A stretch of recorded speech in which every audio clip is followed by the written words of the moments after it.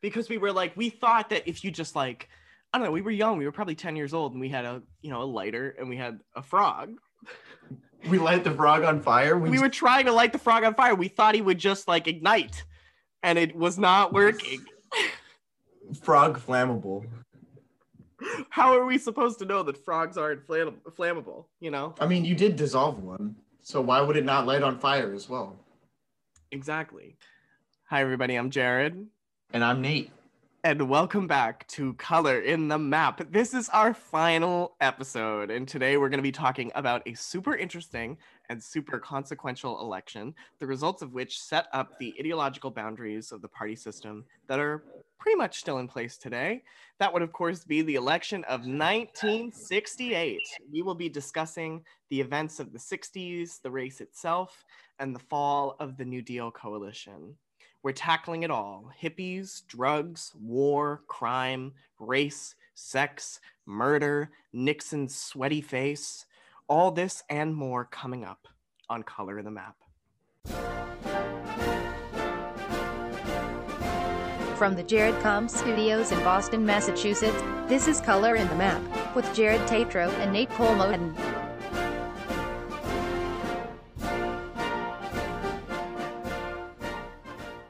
You want to lick Nixon? Yeah, you said he has a sweaty face. He does. He has a really sweaty face. Got him into some trouble in 1960. Yeah. I hear he had a few tapes. Yeah, we're gonna talk about the tapes a little bit.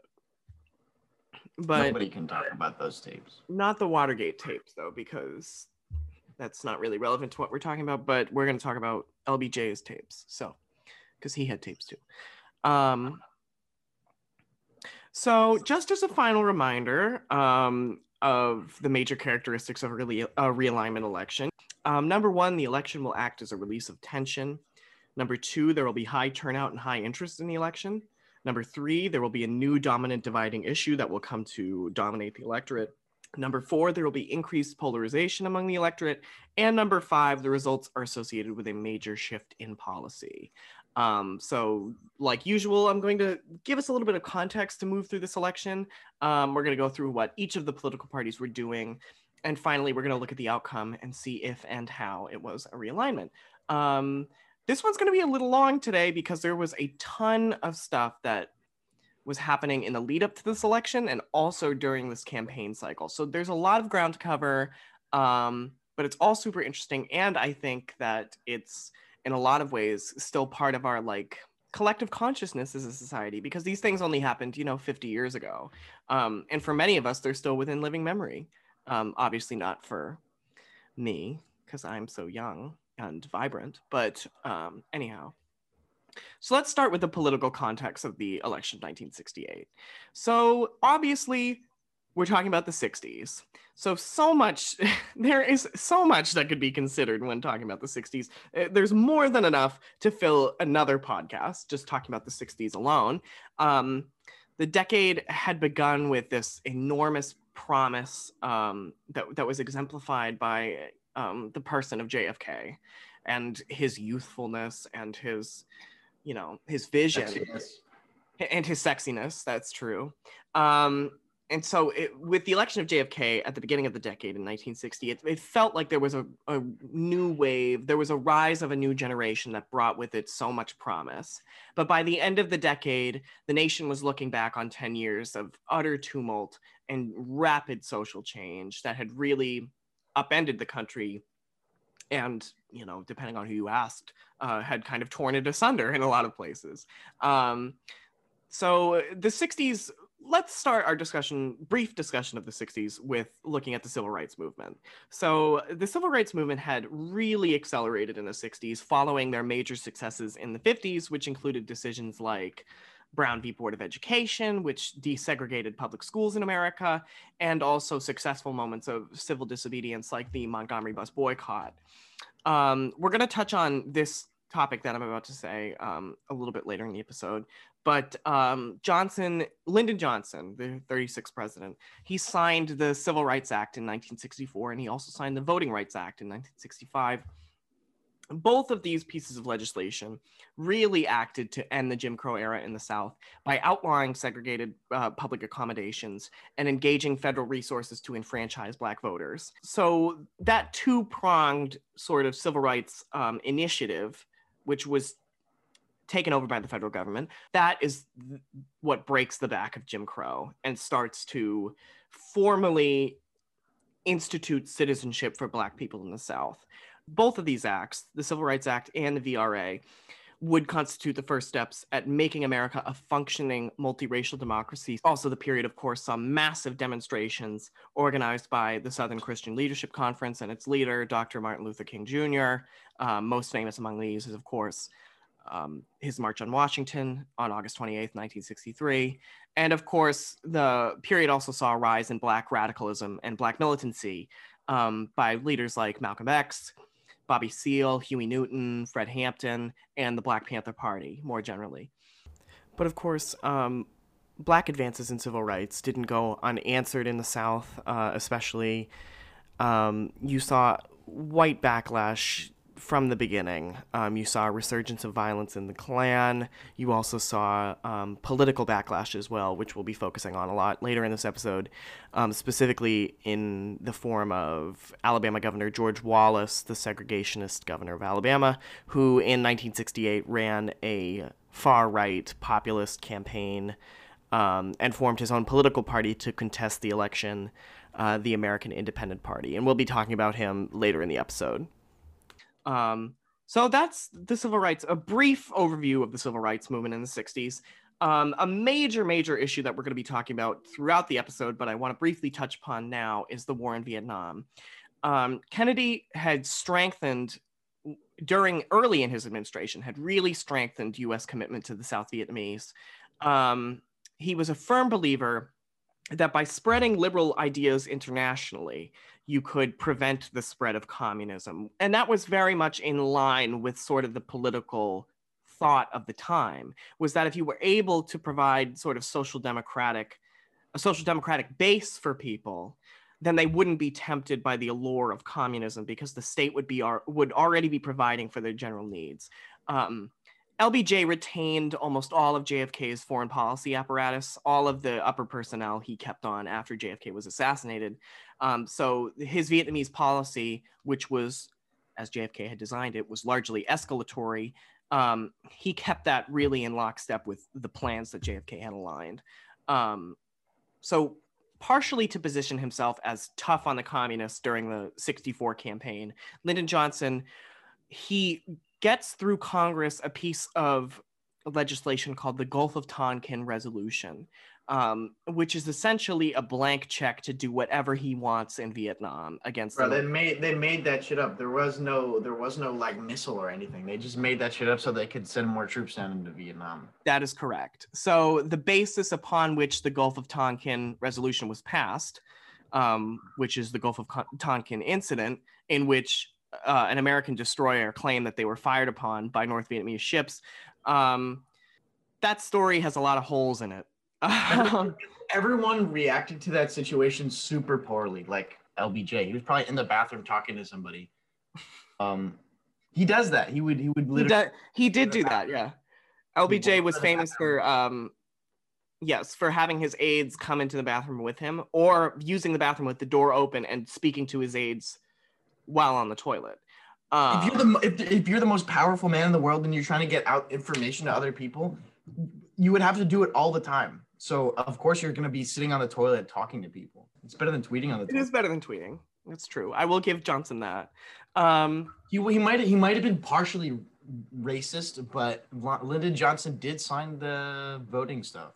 The Civil Rights Act and the Voting Rights Bill. Yeah. So after the Gulf of Tonkin Resolution gets passed, in March of 1965, Johnson begins what's called Operation Rolling Thunder.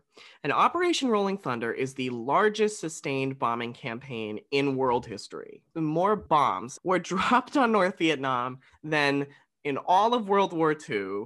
What about the Middle East, like now? Far more than any aerial attacks in the Middle East today. So during Operation Rolling Thunder, the United States used napalm, which is a gelatinized sort of like Fire yes, like it. So it's conductor. the way that napalm works is that it's gelatinized, but it's flammable. So when it drops, it spews out everywhere, but it's on fire and it sticks to things. So it causes massive fires, and it can also get on people and burn them and kill them. So there's horrible images of civilians being burned terribly by the use of napalm. Also, the defoliant Agent Orange was used to clear out the jungles in North Vietnam. That chemical agent was later found to be a carcinogen. Super carcinogenic. Yes. Crazy. So the United States' actions in North Vietnam caused thousands of civilian deaths. It killed and maimed thousands of people. And in that same month, March of 1965, that Operation Rolling Thunder began, the 1st Battalion of Combat Marines land at Da Nang in South Vietnam. So military involvement, boots on the ground involvement began in 1965 and had escalated and continued through those 3 years between 65 and 68. Opposition to the war steadily grew as involvement expanded, and opposition really exploded following the institution of the draft in 1967. Why did they think that was a good idea and that would be successful? So that's interesting that you ask that, because Johnson actually believed pretty firmly that instituting the draft was better than calling up the Army Reserves and the National Guard, because the men in the Army Reserves and the National Guard, these are like 35-year-old men with families. So we grabbed their children instead. Yes, we grabbed like 20-somethings, yeah. Because he's like, it's more politically expedient for me to do that than it would be to call up all these married men with children. So again, do I agree with that? It's pretty messed up. That's pretty shitty decision to be given. Like, well, yeah. Either call all of the youth from your country to fight and die, or just get all the old people to do it. And it also seems really unnecessary also, because it's like, yeah, the war itself is untenable. Didn't need to happen. It just was unnecessary. And the Johnson administration knew this at the time that they were deploying troops to Vietnam. Secretary of Defense Robert McNamara knew as early as 1965 that the situation in Vietnam was not going to be successful. Yeah, they knew that from the beginning, because it's a guerrilla war. Like, what are we doing in the jungles of Vietnam other than to protect democracy? No, we're literally just trying to preserve whatever military campaign our government wants to fund. So that point actually is a really good segue into the next context topic for the 60s, which is the Cold War. So Vietnam is very, very closely tied to the Cold War. So the arms race is accelerating throughout the decade. Both major powers are pursuing proxy wars against each other, famously in Vietnam, as we were just saying, because the Soviets and the Chinese are arming the North Vietnamese. We obviously are fighting alongside the South Vietnamese. The most famous instance of a near confrontation in the 60s is, of course, the Cuban Missile Crisis that occurred in October of 1962. I'm not going to go into the Cuban Missile Crisis right now, but it was a crisis. It was a crisis. It was bad. We almost had a nuclear crisis. War. Yeah, we almost destroyed our planet over a bunch of missiles in Cuba. Mm-hmm. It was almost the end of civilization. Domestically in the 60s, you see a lot of unrest. There's multiple examples that we could talk about, but famously, there were massive riots in Newark, New Jersey, and also in the Watts section of Los Angeles. New Jersey. Newark, New Jersey, very hard over here. Are you repping New Jersey? Because we rep Newark, New Jersey on the Color in the Map podcast pretty hard. I will say. Yeah, I think that's true as well. We've talked about New Jersey a lot on this show. Not always positively, though. What? Say one bad thing about New Jersey. I have, every time I brought up New Jersey, it's been something negative. Because I think New Jersey. Massachusetts. What shit are you about to say to New Jersey? What shit are you about to say to Massachusetts? We're the birthplace of revolution, baby. Plymouth Rock sucks. Fuck you. Yeah, Plymouth Rock does suck. Don't fucking Yeah, go there. it's a a waste rock. of time. It's just a rock. It's not even, I doubt the Pilgrims even ever fucking touched it. The best thing about New Jersey is its access to New York City. And I would. Is that what people ask you when you say Really you're from cheap. New Jersey? Are they like, well, how far away are you from New York? Yeah, that's usually one of the questions that gets asked. How far are you away from Boston? No one fucking asks me that. They're like, oh, pack the can, have it yet. I'm like, I don't fucking talk like that. I'm I went like, to yeah, I'm Corner from Hoboken. Southie, From asshole. Hoboken. Like, but anyway, Like back to unrest in the 60s. The period was also marred by political violence, the likes of which we really haven't seen since. Most notably, there were the assassinations of John F. Kennedy, the 35th president, Martin Luther King Jr., and Robert Kennedy, who was killed. Both MLK and Bobby Kennedy were killed in 1968. So lastly, in this context discussion in the 60s, let's talk about the anti-war movement and the counterculture. So as opposition to the war grows with the progression of the decade, so does this distinct cultural identity that's centered around the most, it's centered around this, like literally the most detestable generation of people who have maybe ever lived in human history. And that would of course be the baby boomers. I really can't there stand were them. older people than the baby boomers who did worse shit. The baby boomers kind of suck because like our generation Z has reason for strong, stark political consciousness and direct action, right? Because the country we're growing up in sucks ass, and like the situation politically, socially, and economically, our country is not in a great spot right now. So I mean, were we ever? Yes, we were. Name, please tell me. I'm gonna talk about it right now. 2008, Barack Obama. No, Barack Obama. These people were raised in times of unparalleled growth and prosperity. They were given nearly every opportunity one could imagine. And obviously, I'm talking about white bourgeois baby boomers here, which the bourgeois baby boomers are most of the baby boomers because the middle class was much larger then than it is now. So these people had excellent public schooling their entire lives. They could go to college for pocket change. But of course, they didn't have to go to college if they didn't want to, because you could get an entry-level job with a high school diploma that would pay more than I would make at 45. So the boomers said, you know, fuck that. That's all lame, consumerist bullshit, and fuck the war. Let's get high and let's burn it all down. So if you divorce the people from the culture that they created, because their culture is actually pretty dope, the counterculture is in fact pretty far out. They produced some of the greatest music of all time, and they did some of the most amazing drugs that have ever been created. So the counterculture is very interesting because Their weed was bad. Their weed was terrible. It was not potent at all. It's just like smoking shitty. actual grass. So that's the political context of the election of 1968. So let's move into a little bit of a closer analysis of the Democratic Party in this time. So as in other periods, the Democratic Party in 1968 is in rough shape, very rough shape. Despite LBJ's really strong domestic agenda, which is, of course, associated very closely with his war on poverty and his Great Society, and his record on civil rights, which was pretty exemplary, his reputation had been destroyed by his actions in Vietnam. There was so much animus against Johnson on the progressive wing of the Democratic Party that the group Americans for Democratic Action, which is a very strong progressive group in that time, began to seek out candidates to challenge Johnson for the Democratic nomination. So at first, Americans for Democratic Action wants Bobby Kennedy to run for president against LBJ.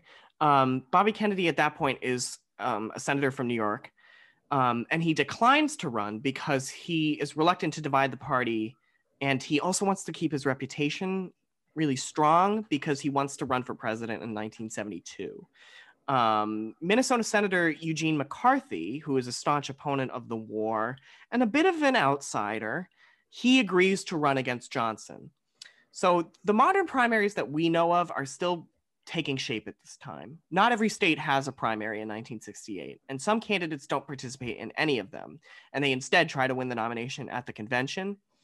At the New Hampshire primary on March 12th, Eugene McCarthy almost wins the popular vote against Lyndon Johnson, which is in essence a victory. It sends shockwaves through the political system, his performance, and it proves that Johnson can be challenged in 1968.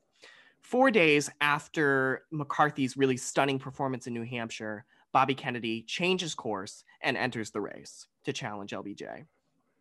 On March 31st of 1968, in a speech concerning Vietnam policy, LBJ announces 3 things: a bombing halt, a willingness to open negotiations with the North Vietnamese to craft a peace deal, and he also announces that he won't be seeking re-election. And I'm actually going to play a bit of that speech right now. With America's future under challenge right here at home, with our hopes and the world's hopes for peace and the balance every day, I do not believe that I should devote an hour or a day of my time to any personal partisan causes or to any duties other than the awesome duties of this office, the presidency of your country. Accordingly, I shall not seek and I will not accept the nomination of my party for another term as your president.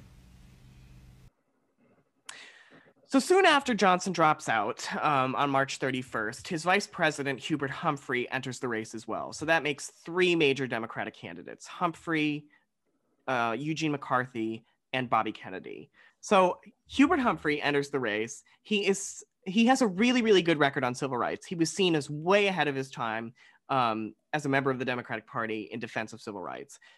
He had given a great speech at the 1948 DNC, in which he argued in support of a desegregation platform plank that actually won the party's support. He's a very, very strong liberal that defends the gains of the New Deal and the Great Society. But in 68, he's just too closely tied to LBJ. He has almost no independent identity apart from the Johnson administration. So Humphrey doesn't really, because of his late entry, doesn't contest any of the primaries. So he's waiting for the convention to happen to really plead his case. Meanwhile, Bobby Kennedy beats McCarthy in all of the primaries except one in which they're up against each other. So the primary process is moving forward rather smoothly. It looks like Kennedy is performing well, though it's still unsure as to whether or not he can whip up enough delegates to win at the convention. Then in the middle of all of that, on June 4th, 1968, on the night of the California primary, in which Kennedy has delivered an absolutely must-win victory over Eugene McCarthy, Robert F. Kennedy is shot and killed. There is audio and video of this event happening. It happened in a crowded hotel ballroom. I would rather not play it because it's very upsetting. On the night of June 4th, Bobby Kennedy was wounded mortally in that hotel ballroom in California, and then he died in the early hours of June 5th, 1968. So with Kennedy dead and no viable path for McCarthy to win enough delegates to secure the nomination, the path is essentially cleared for Hubert Humphrey to become the nominee, despite having not competed in any of the primaries at all. This, as might be predictable, leaves a lot of people unhappy, as it's expected that Humphrey's just going to continue Johnson's policy on Vietnam. Several anti-war groups planned demonstrations in Chicago ahead of the Democratic Convention planned there.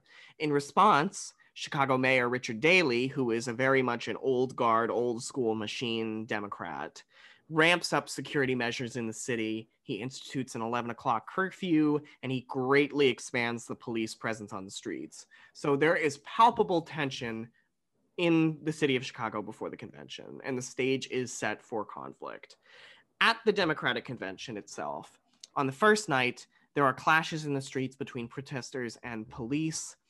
Though delegates fought passionately over the inclusion of a peace plank in the party platform, one which would have called for a halt to the bombing of North Vietnam, no compromise could be made with the establishment wing of the party, and an incredibly hawkish platform on Vietnam is adopted. It's far more harsh than the Republican platform, and it's even more harsh than what George Wallace is talking about in Vietnam, and George Wallace will talk about shortly. At the last minute, anti-war Senator George McGovern of South Dakota enters the race as an alternative to Humphrey to try and round up the loose ends of the Kennedy and McCarthy wings of the party. It's unsuccessful, and Humphrey is nominated. While in the midst of his nomination, his party is collapsing around him, and the city outside is really exploding. On fire. Yes. So I'm actually going to play a little bit of the audio of Humphrey's acceptance speech, and I'm also going to play some of the audio of the unrest in the streets during the 1968 Democratic Convention. I choose not simply to run for president. I seek to lead a great nation. And either we achieve true justice in our land, or we shall doom ourselves to a terrible exhaustion of body and spirit. That all of your high hopes, that all of your dreams, all of them will come to naught if we lose this election, and many of them can be realized with the victory that can come to us. And now I appeal to you, to those thousands, yea, millions of young Americans, to join us not simply as campaigners, but to continue as vocal, creative, and even critical participants in the politics of our time. Never were you needed so much, and never could you do so much if you were without help now. Martin Luther King Jr. had a dream. Robert F. Kennedy, as you saw tonight, had a great vision. If America will respond to that dream and that vision, if America will respond to that dream and that vision, their deaths will not mark the moment when America lost its way, but it will mark the time when America found its conscience.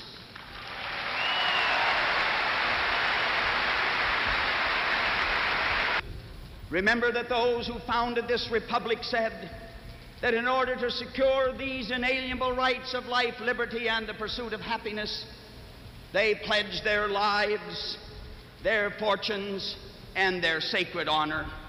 I submit, my fellow Americans, we dare do no less in our time if this republic is to survive. I say to this great convention tonight, and to this great nation of ours, I am ready to lead our country. By the night of the presidential nominations, the National Guard backed up the police to keep streets clear of demonstrators. The guards used tear gas, but the police used nightsticks.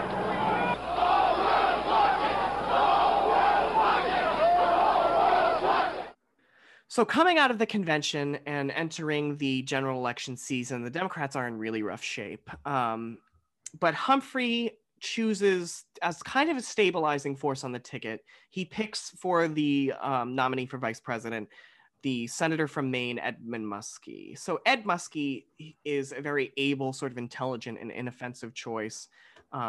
He doesn't really ruffle a lot of feathers. So, and that's as much that Humphrey can really hope for at this point. He doesn't piss anybody off. Yes, correct. So let's look at the Republicans. The Republicans in 68, for once, are actually doing okay. So they went through an identity crisis for a couple of years there after Eisenhower left. They swung out really, really far to the right in 64 with their nominee, Arizona Senator Barry Goldwater, and they had lost in a landslide to Lyndon Johnson. Now in 1968, they kind of turned back the clock, but not really. So this whole segment is really focused on the terrifying resurgence of Richard Milhous Nixon.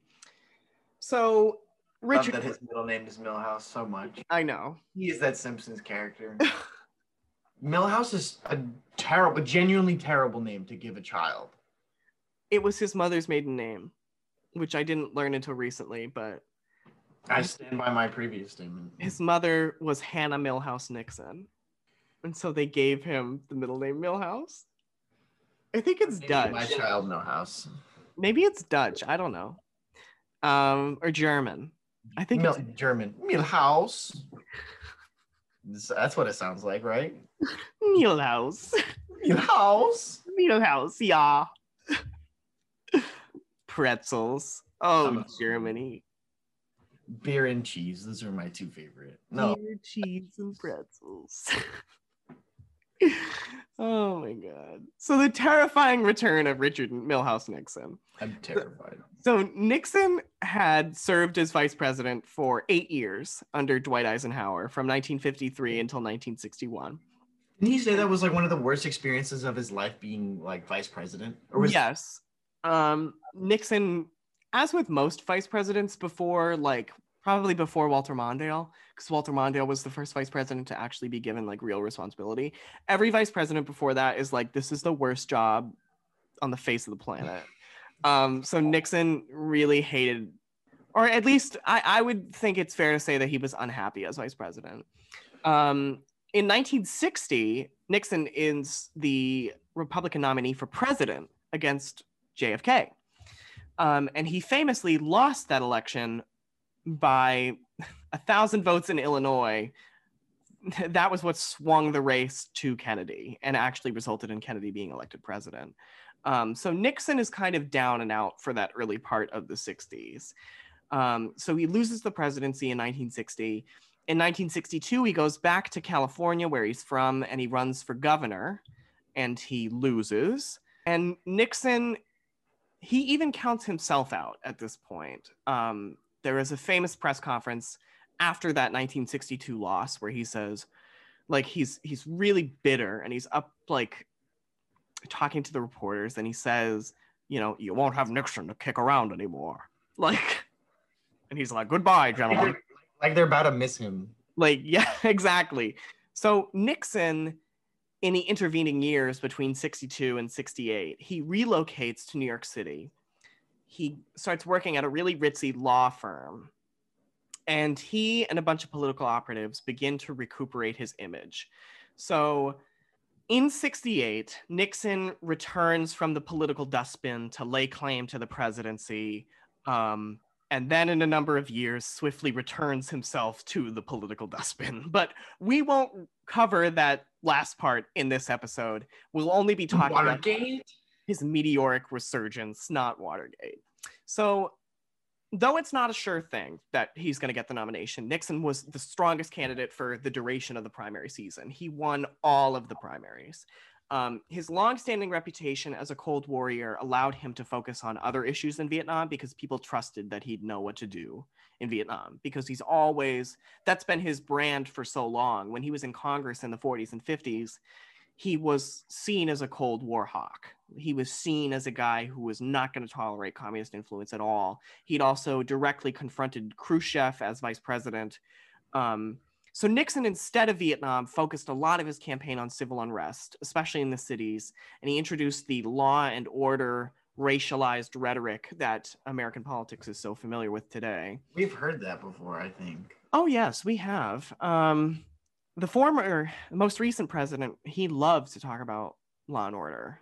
So it was Nixon. Nixon was the first one who was able to tap into the unspoken white suburban desire for a bit of peace and quiet. Silent majority. Let's not forget about the silent majority. Nixon harnessed the silent majority. He turned that into a salient political stance. And white people have loved it ever since. But other than Nixon, there are other Republicans running for president. So Nixon himself briefly faced a challenge from Michigan Governor George Romney during the primary season. George Romney is, of course, the father of Mitt Romney. So at the Republican convention in Miami Beach, first of all, fantastic location for a political convention, Miami Beach, Florida. Nixon faced challenges from his left, from New York Governor Nelson Rockefeller, who was a noted liberal Republican. Yes, there used to be some of those. And he also faced a challenge from his right, from California Governor Ronald Reagan, who favored an escalation of the war in Vietnam. So Nixon had had a reputation in the past for being not ready for prime time, meaning that he really could not make himself look presentable on television. Famously, he had a series of debates with JFK in 1960, in which he had appeared very scraggly, very sweaty. It was a sharp contrast to the debonair Kennedy, who was so charming and sexy on television. So Nixon's strategy in 68 was centered around creating the image of what they labeled the new Nixon. The new Nixon was a controlled, measured figure who had the experience to know what to do in these very troubled times.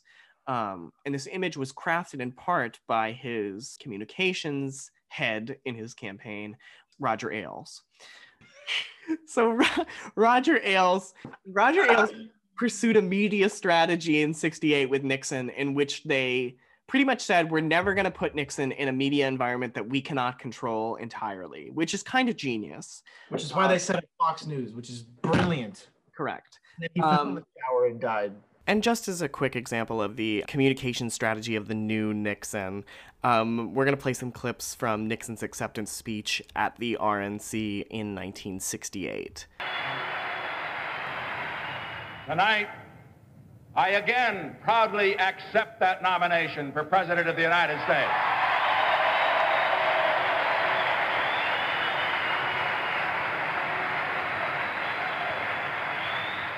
As we look at America, we see cities enveloped in smoke and flame. We hear sirens in the night. We see Americans dying on distant battlefields abroad. We see Americans hating each other, fighting each other, killing each other at home. And as we see and hear these things, millions of Americans cry out in anguish. Did we come all this way for this? Did American boys die in Normandy and Korea and in Valley Forge for this? Listen to the answer to those questions. It is another voice. It is a quiet voice in the tumult of the shouting. It is the voice of the great majority of Americans, the forgotten Americans, the non-shouters, the non-demonstrators. They're not racist or sick. They're not guilty of the crime that plagues the land. They are black, they're white. They're native-born and foreign-born. They're young and they're old. They work in America's factories. They run America's businesses. They serve in government. They provide most of the soldiers who died to keep us free. They give drive to the spirit of America. They give lift to the American dream. They give steel to the backbone of America. They're good people. They're decent people. They work and they save and they pay their taxes and they care. When the strongest nation in the world can be tied down for 4 years in a war in Vietnam with no end in sight, when the richest nation in the world can't manage its own economy, when the nation with the greatest tradition of the rule of law is plagued by unprecedented lawlessness, when a nation has been known for a century for equality of opportunity is torn by unprecedented racial violence, and when the President of the United States cannot travel abroad or to any major city at home without fear of a hostile demonstration, then it's time for new leadership for the United States of America. And also, briefly, I just want to say that Nixon communication strategy was almost perfectly replicated in 2020 by the Joe Biden campaign. So the Biden campaign was like, we are literally never going to put Joe Biden in a media environment that we cannot entirely control.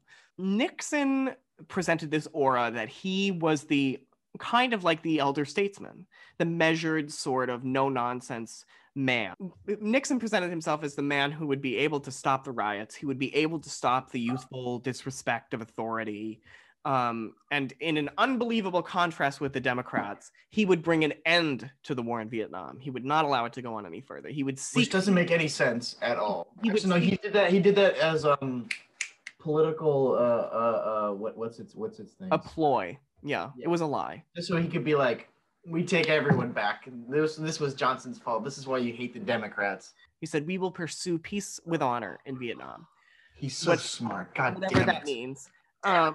So the platform that the Republicans adopted, the Republicans nominate Nixon on the first ballot. So Nixon gets the nomination. Despite the challenges from Romney and Reagan and Rockefeller, he gets it.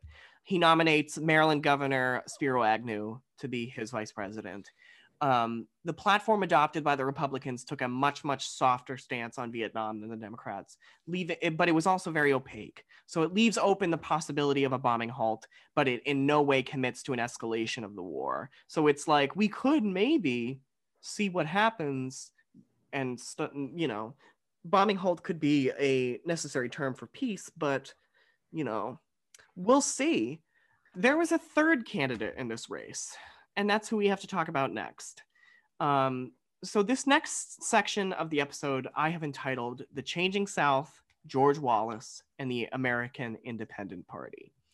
So since the Civil War, the South had been very, very strongly aligned with the Democratic Party at every single level, with near complete disenfranchisement of people of color following the end of Reconstruction. The Democrats, or the Democratic Party apparatus, I should say, was used in the South as a vehicle for codifying white supremacy and maintaining white supremacist social order at all cost. So this is a long enduring political alliance in the South between white Southerners and the Democratic Party. It endures through the turn of the century, through the New Deal, through World War II, but the political alliance begins to become unstable in 1948 when the Democratic Party, like we were mentioning before, adopts a pro-civil rights plank at their convention, which was largely due to the influence of a speech that was given by Hubert Humphrey. In 1948, at that convention, the Mississippi delegation walked out of the convention, and South Carolina Senator Strom Thurmond started an offshoot party, the Dixiecrats, that contested the election as a deeply conservative anti-integration party. His Dixiecrats party swept through the southern states and won nearly all of them, which was the first time since the end of Reconstruction that any of the states in the Deep South had been denied to the Democrats. In the 50s, the Democrats backed off their commitment to civil rights. They nominated John W. Sparkman for vice president in 1952, and he was a vehement segregationist. The South kind of returns to the fold in the 50s. They vote very strongly for Adlai Stevenson in 52 and 56, but the party lost the presidency through that entire decade. In 1960, they don't vote very strongly for JFK. What they instead do is they elect unpledged delegates or unpledged electors to the Electoral College. So that's essentially like voting none of the above on your ballot, which I think is kind of funny. Johnson signs the Civil Rights Act in 1964. And in that year, there is an election. And for the first time since Reconstruction, the Republican Party sweeps the Deep South. Barry Goldwater, the uber conservative that we were talking about earlier, wins massive victories in the South. So by 1968, the age-old Southern alliance to the Democratic Party it's fraying. An absolutely critical component of the New Deal coalition, which is this Southern voting bloc, which supports the Democratic Party, it's coming apart. In the middle of all this, enter Alabama Governor George Wallace. George Wallace is a Democrat. He is a segregationist firebrand and a culture warrior. So he loves to attack hippies, and he embraces this politics of fear. Much of what Wallace says is not unfamiliar to us because it sounds like something you would have heard from Donald Trump, which is like these radical racism, these radical anti-segregationists, they want to replace you with people of color. So it's the replacement sort of theory that Tucker Carlson loves to espouse. It's this politics of fear that racial progressivism will mean the end of white society. And it's, of course, very salient in the South because, that appeals. They like white society. Exactly. I think it's fair to say that Southern states in the 60s were pretty accustomed to white supremacy by that point. So in 1968, Johnson obviously is not going to win the South. No Democrat's going to win the South. Wallace is deeply opposed to LBJ on civil rights and to his handling of the war in Vietnam.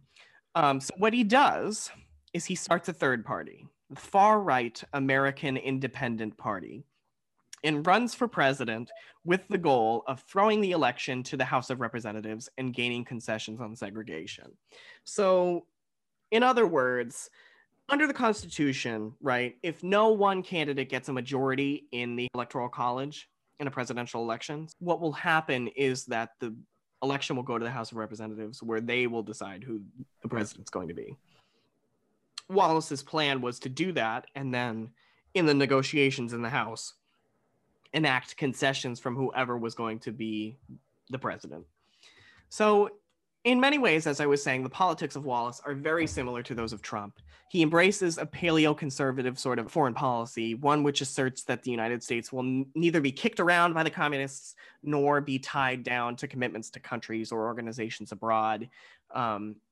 He sees NATO and the UN through like this very reciprocal lens. So he's like, what are we getting out of this? Like, we're giving you all this money. What are we supposed to be getting? And they're like, I don't know. Not another world war. Peace, maybe. Not World War III.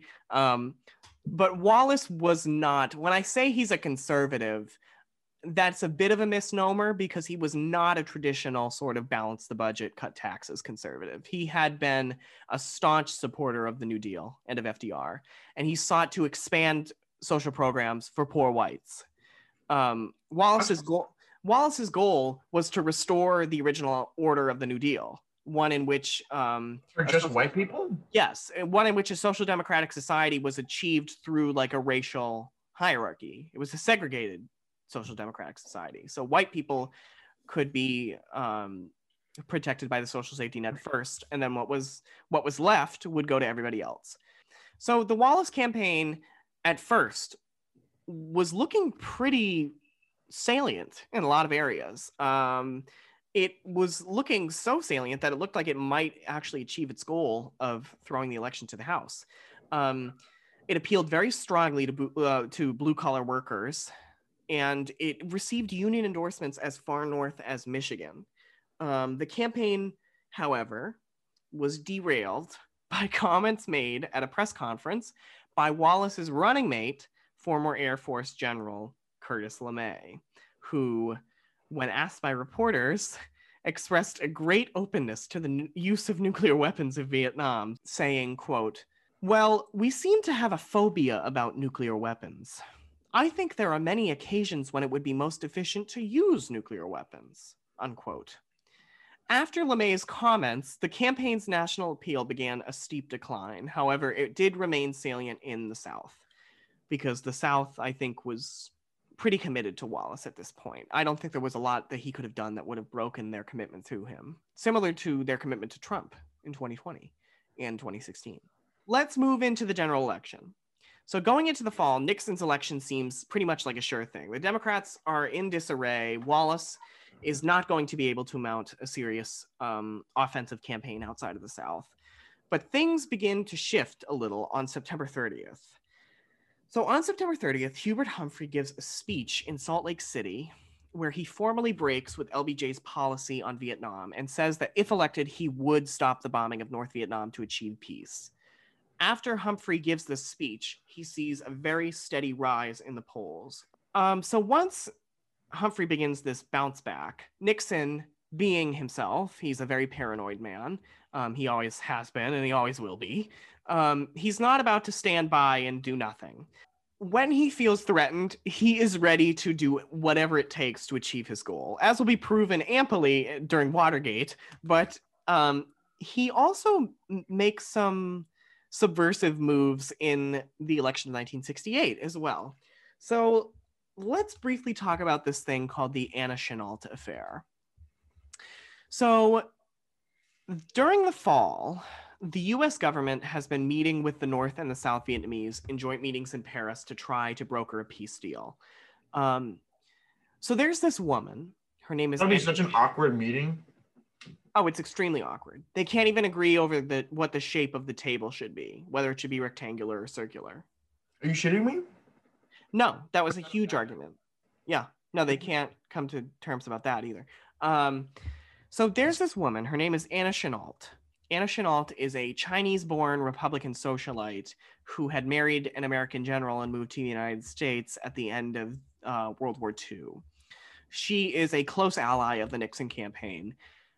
So Chennault has connections in the South Vietnamese embassy, and she is the conduit between the Nixon campaign and the South Vietnamese government.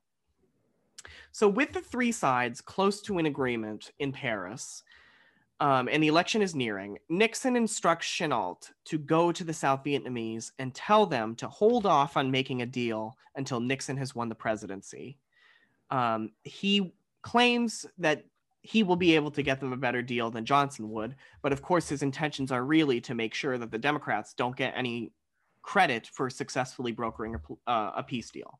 The South Vietnamese do as Nixon instructs them, and the negotiations are successfully sabotaged. So the FBI is aware of all of this. They have been monitoring Anna Chennault and her actions and her contacts with the South Vietnamese. They know what she's been saying. They illegally wiretapped the phones in the South Vietnamese embassy. And Johnson also knew about the Chennault affair. So I'm going to play briefly a phone call clip from Johnson to the Senate Republican leader, Everett Dirksen, in which he voices his concern about Nixon's behavior and compares it to treason. I want to talk to you as a friend and very confidentially because I think that we're skirting on dangerous ground, and I thought I ought to give you the facts, and you ought to pass them on if you choose. If you don't, why, then I will a little later. Some of our folks, including some of the old China lobby, are going to the Vietnamese embassy and saying, please notify the president that if he'll hold out till November the 2nd, they could get a better deal. Now, I'm reading their hand, Everett. I don't want to get this in the campaign. That's right. And they oughtn't to be doing this. This is treason. I know. So Humphrey is also aware of Nixon's actions, but he's not privy to as much information as Johnson is. The public is not made aware of Nixon's actions before the election. But days before the election happens, Johnson announces a bombing halt against the North, and Humphrey gets another polling bump. So going into the election, this looks like it's going to go down to the wire. This looks like it's going to be a very, very competitive race. Humphrey himself even feels fairly confident that he could win. So let's talk about the election outcome. Unfortunately, Richard Nixon wins the presidency. He becomes the 37th president of the United States. His electoral margin is pretty sizable. He wins with 301 votes to Humphrey's 191 to Wallace's 46. His popular vote margin, though, is a lot less impressive. He wins by less than 1% in the popular vote. Nixon gets 43.4% of the vote, Humphrey 42.7%, and Wallace gets 13.5%.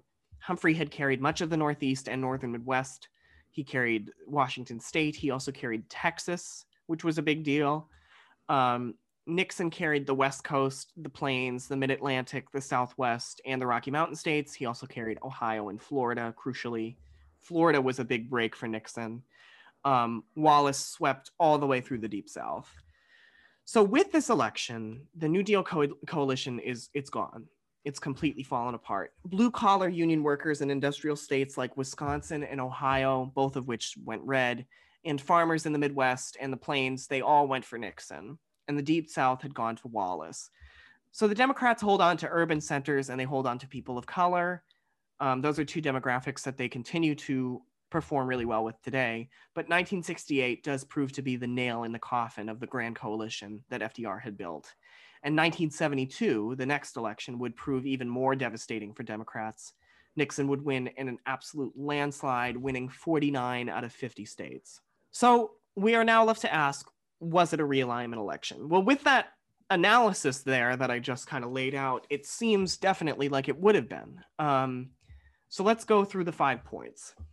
Number 1, the election acts as a flashpoint or release of tension. Yes, frustration over the Johnson administration's handling of Vietnam and civil unrest and the sense of anxiety from the upheaval of the times incentivized change, and that change was delivered in 1968. Voter concern and turnout are unusually high. This one actually does not really apply to the situation. Turnout had fallen by 1% compared to 1964.